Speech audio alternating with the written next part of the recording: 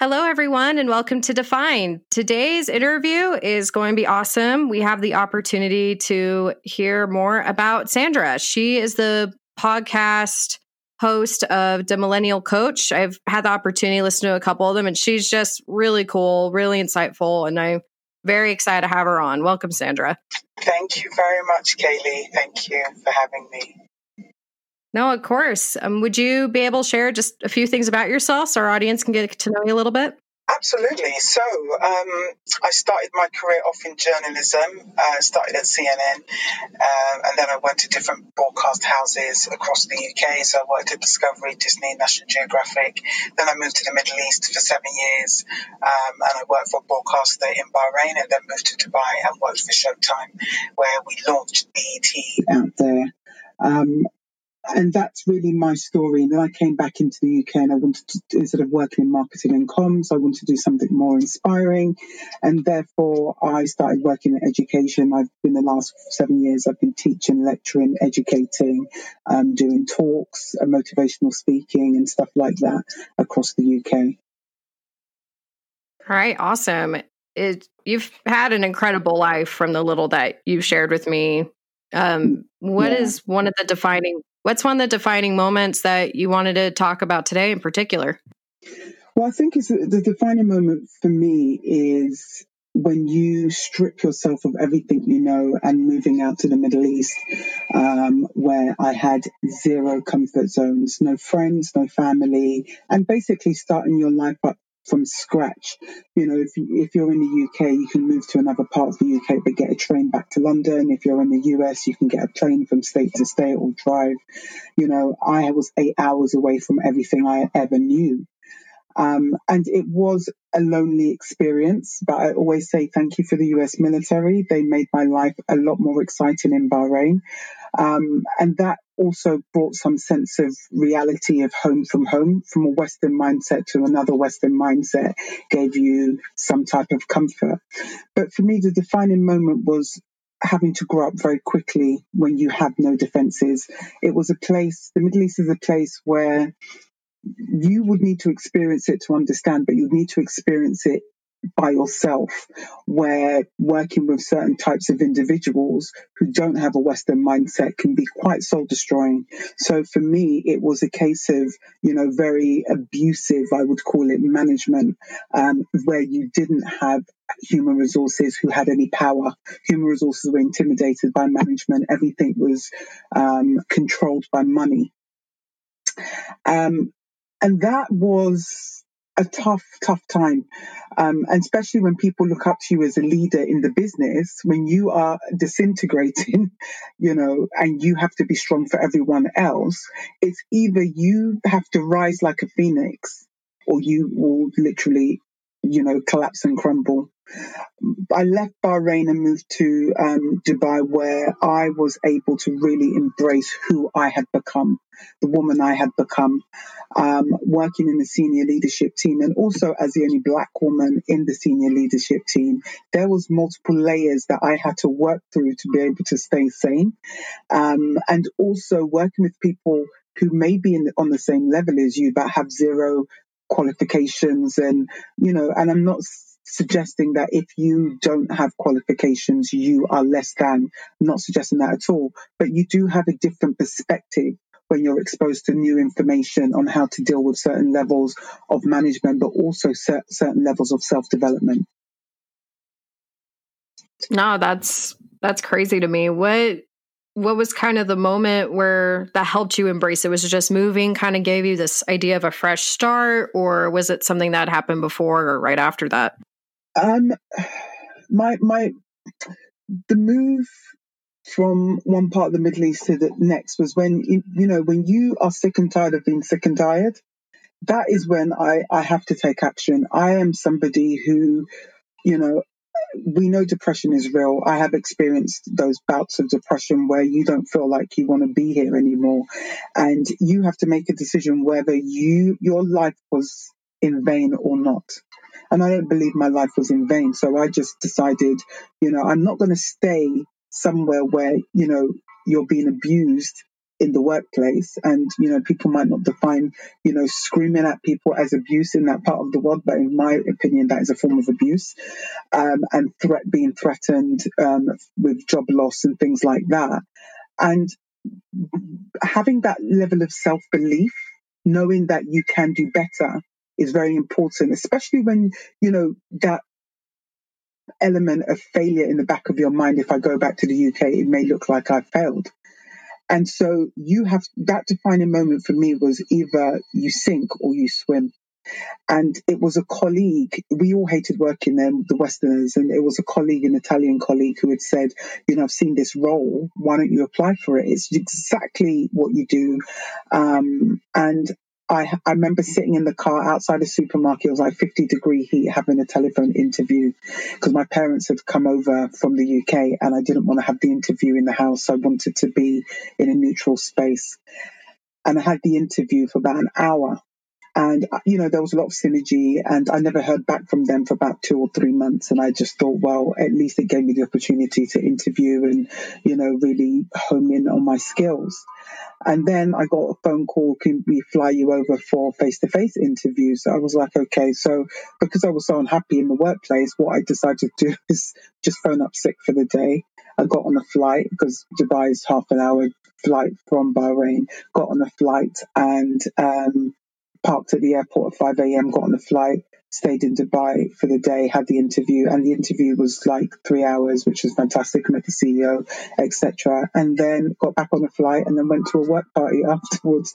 And they were like, I thought you went well. I said, yeah, I feel a little bit better. So it was a case of having to do things where, people were very unaware of you making moves. And that's how, for me, that level of resilience and not even complaining or making it a big deal to my family was important for me, because when you're away from home, your family will worry. They don't have any idea what you're dealing with, any idea what you're going through emotionally and psychologically. So that level of resilience that I believe I was born with, I really had to tap into that and rise above to be able to get to the other side.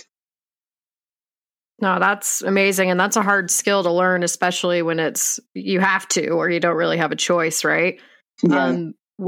What made you want to move to the Middle East in the first place? I mean, it sounds like it was a career move, but that took a lot of guts to just kind of leave everything. What kind of pushed you to do that?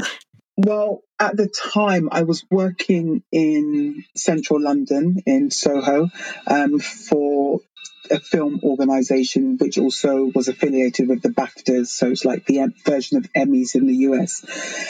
And there was the campaign that we were running, but I get bored when my mind is not being stretched. I get quite bored. So I was like, I need to get back into TV because film is even slower than anticipated. So coming from CNN, coming from news into television, entertainment and movies is slightly slower than news. And then going into film is like, no offense, but having a stroke. The industry is so slow.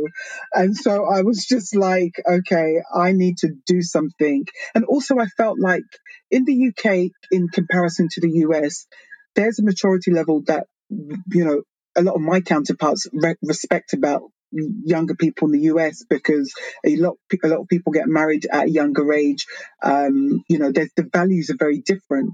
And I just felt like, and I'm also from a family of African heritage, and you can live with your parents till you're 60 in our culture. So, and it's not something where people look down on you because you end up looking after your parents. But my parents didn't care whether I lived there or didn't. So it was a case of, let me just grow up in my own way and learn my own lessons. Because, we get model coddled a lot in the UK, I feel, by African parents. And I don't think that also helps us develop as individuals. And people could disagree with me, but that's just the experience that I've had. And I know a lot of other counterparts in my life have had the same, where, parents like to interfere in your life constantly. And if you're living with them, it's even worse. So I just wanted to get away from the UK. I was sick and tired of the cold weather as well. It's not always, but the winters are for me brutal. I'm a summer baby. So, it was partly for the sun, sand and TV, and also to mature. Oh, that's awesome. How is that? Have you run into situations where, as a leader in your role, especially after your experience in the Middle East, where it is such a different work culture, culture in Definitely. general, Western Eastern Yeah. culture. How is that? How are those lessons kind of help translate to coming Oh, back and being leadership role wow. now? That's very interesting. I had a conversation with one of he's now my literally like a best friend. And we met in Bahrain and was, in 2006, and he's now in the Netherlands. And we spoke last night, and I said to him, since returning to the UK, I will not put up with bad behavior. It is unacceptable for anyone to be disrespectful. It's unacceptable for people to reject you based on race, gender, disability, whatever their reasons being. And I will always speak my truth. I don't care if it offends people who may be in senior positions but are incompetent. And one of the things of transitioning into a business coach and actually doing a master's in executive coaching, there is so many people in the wrong roles.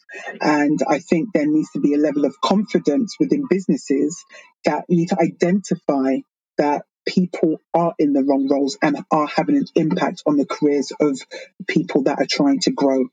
And therefore this is partly why I love coaching. I coach in two of the biggest TV companies in the UK as an independent contractor. And what I do love about it is you can foresee and also work with managers to coach other people and help people see, give them that visibility on how to improve their communication. And that's what the podcast, The Millennial Coach, is all about.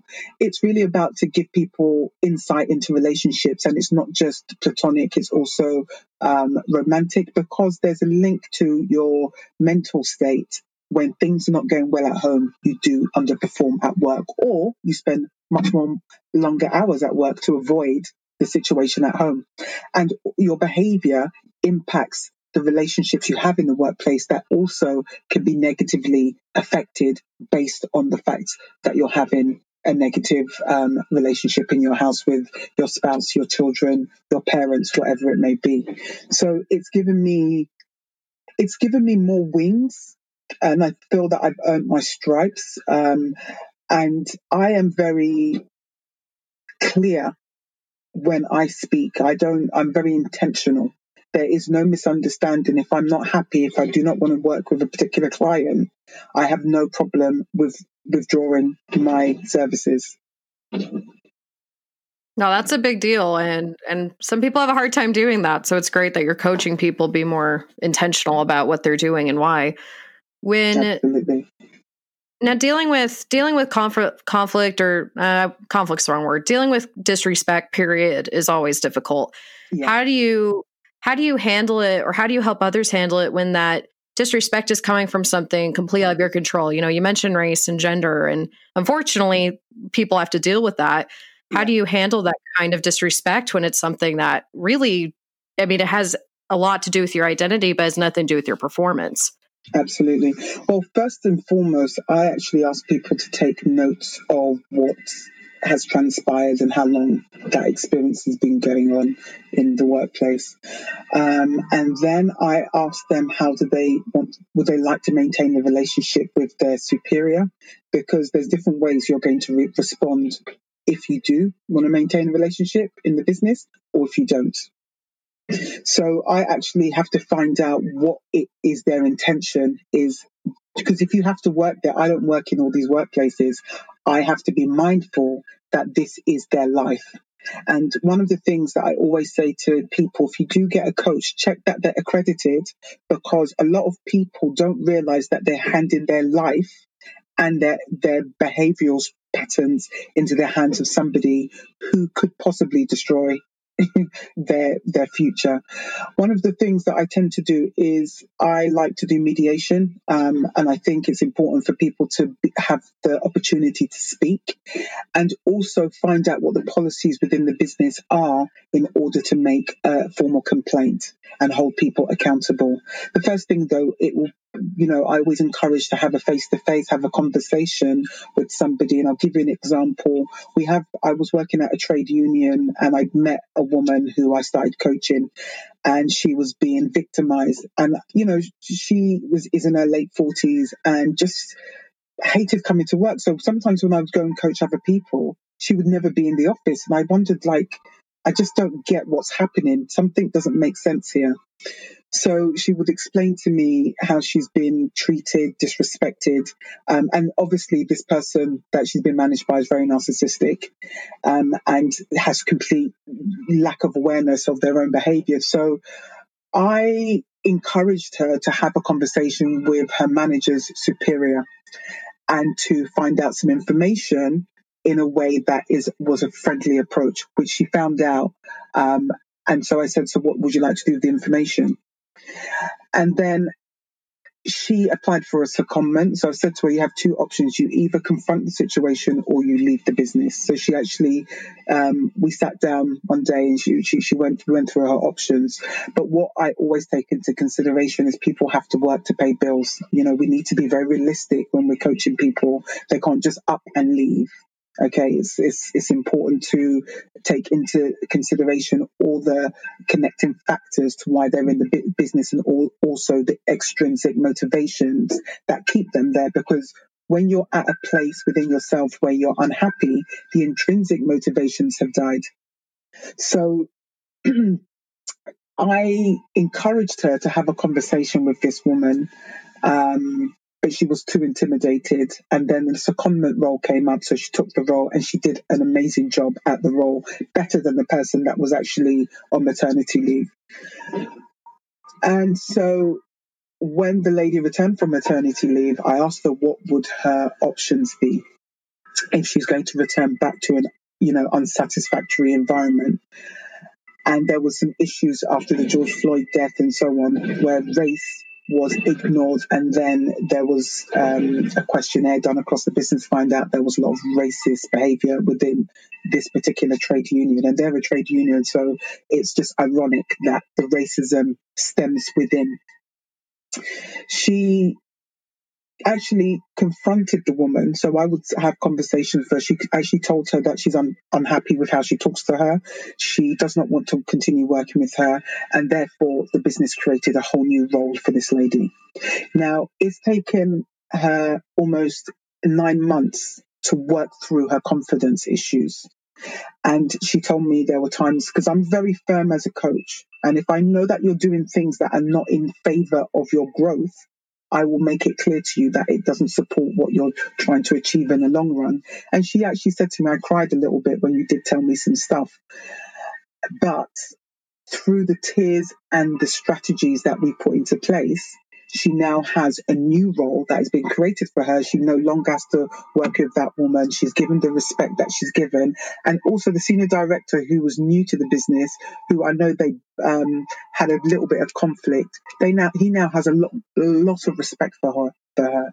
So that for me is always a happy ending, when I can see that sometimes it will take a year or 2 years for someone to change, because it's working with their fears and letting them know, especially if you're working in a union, you should know your rights. So it's important to use the strategies I use in an environment that I would say is conducive to the changes that can occur when you're confronting people and issues within a business. No, I like that. That makes a lot of sense to me. When you mention your experience, there was really no HR department with power. There was a lot of problems with money and management and issues with that. Mm-hmm. When you are faced with a situation where the environment isn't necessarily conducive to it, and you decide, I want to stay and change it, what helped you? What helped you kind of take that role? I mean, you mentioned moving to the position in Dubai, but I imagine that it was still just kind of a difficult adjustment. It was very different. Dubai was run by Westerners. They had what they had done, Showtime, Showtime in the US, who were owned by Viacom. So what they had done was operate from Western principles as a business. So the thing is, they were located in the UK. So the Middle Eastern arm of the business was located in the UK, and they moved to the Middle East. And they still had a lot of the policies in place of, the UK, we have a year's maternity leave, and these things were still in place. You can go on to comment. They had a very different power structure or hierarchy that employed, I would say, a version of sanity for anybody's sake from Bahrain. Oh, yeah, that's a big deal. Yeah, and also working with the CEO, I was able to influence him in ways, because I made it clear to him that you brought me into a business where we would sit in Tuesday meetings every Tuesday for an hour and discuss the business of TV. But when I'd arrived, it just seemed like a joke of a meeting. And I think he mentioned to me, you don't speak in the meetings. And I made it clear to him. I said, do you want me to tell you the truth, or you want me to humor you? Because I can give you either or.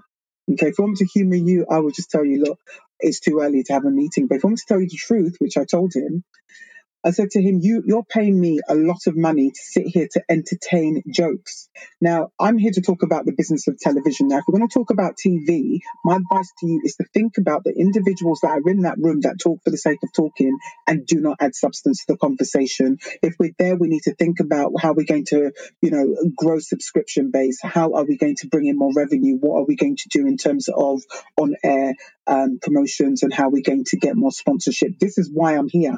I am not here to joke about.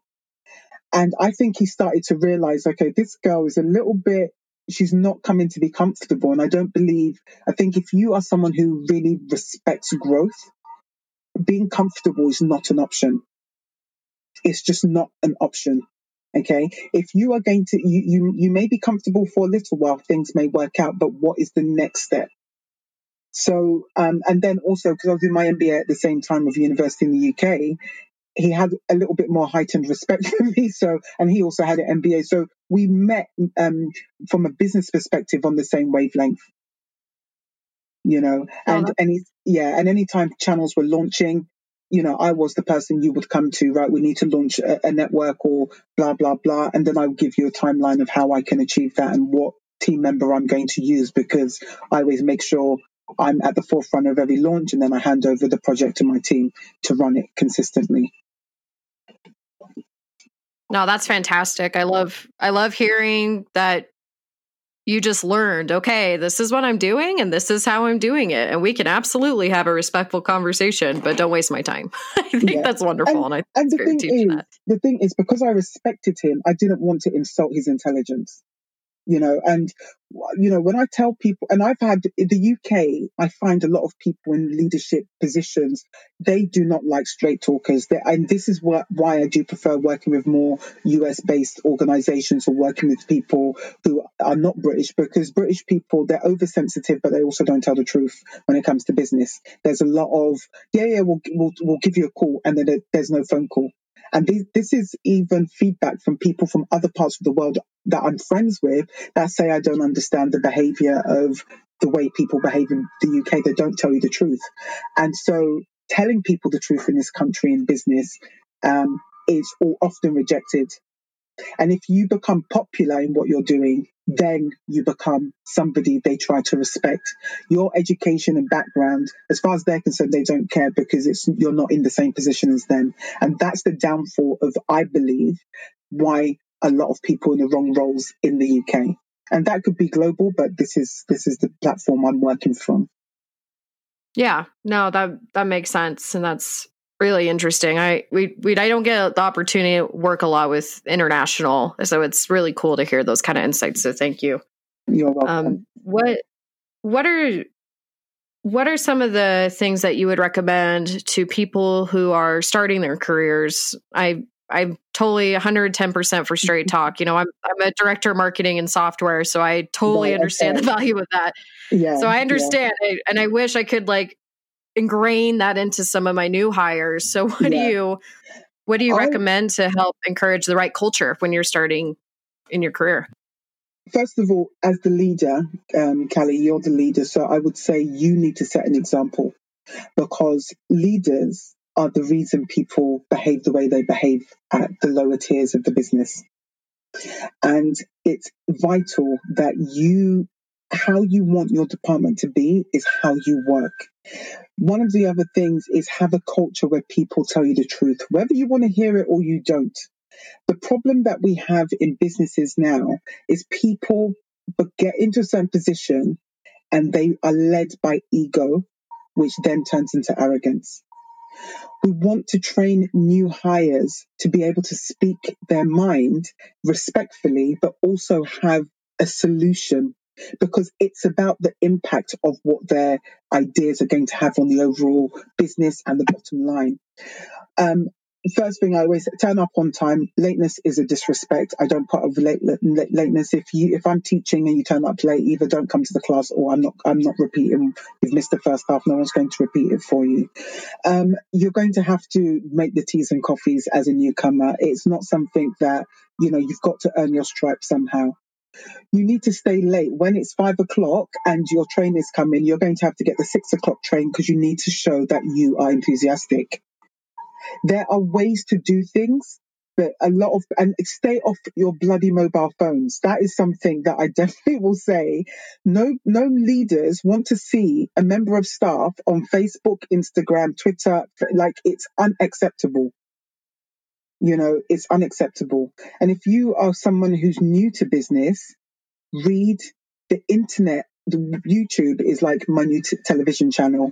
There is a plethora of information on how to behave, conduct yourself, how to approach. If you're in a meeting, like one of the things I say to new starts is, if you've been in a department for 6 months and someone suggests something and you are a little bit intimidated by the team meeting, say, I would like to agree with Callie, simply because, I've seen in the latest report on CNN Tech page that, I don't know, Bitcoin is increasing in value. That's it. But have something to contribute. And the thing is, if a newcomer has issues with communication, it's your responsibility as a leader to then put in some e-learning, blended learning, do some team group work with HR, find out if there's team building days that you can do, have some communication workshops, some soft skill workshops, because it's a universal effort with the business. Everybody needs to be working together to allow someone to grow.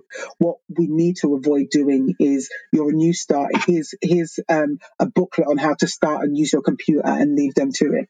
That's where we go wrong. So it is got to be a collective effort. Oh, thank you so much. I'm going to be following more of your stuff. I just want to clip that part and put it in training. And I think that'll be great. No, thank you so much. I appreciate your time, and I love your insights and your life experience to kind of help drive those points home.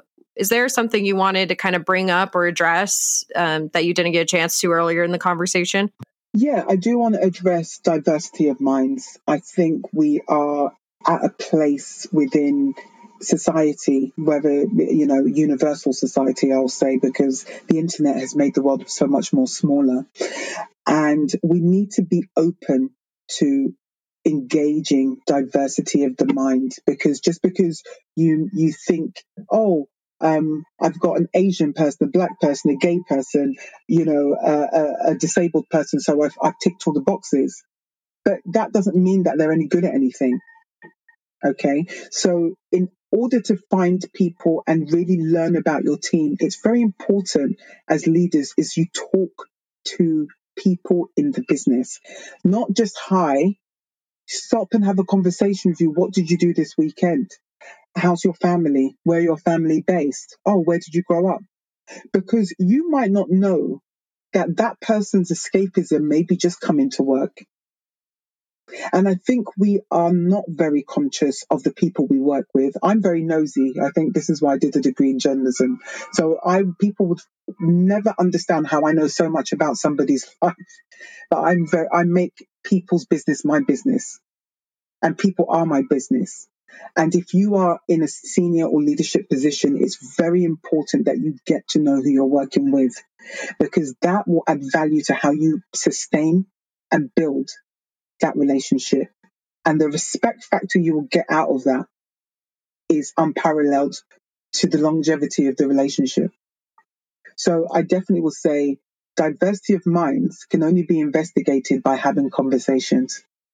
And I'm not talking about them bringing a new product to the business. Find out who they are in the business. So I hope that No. has been useful.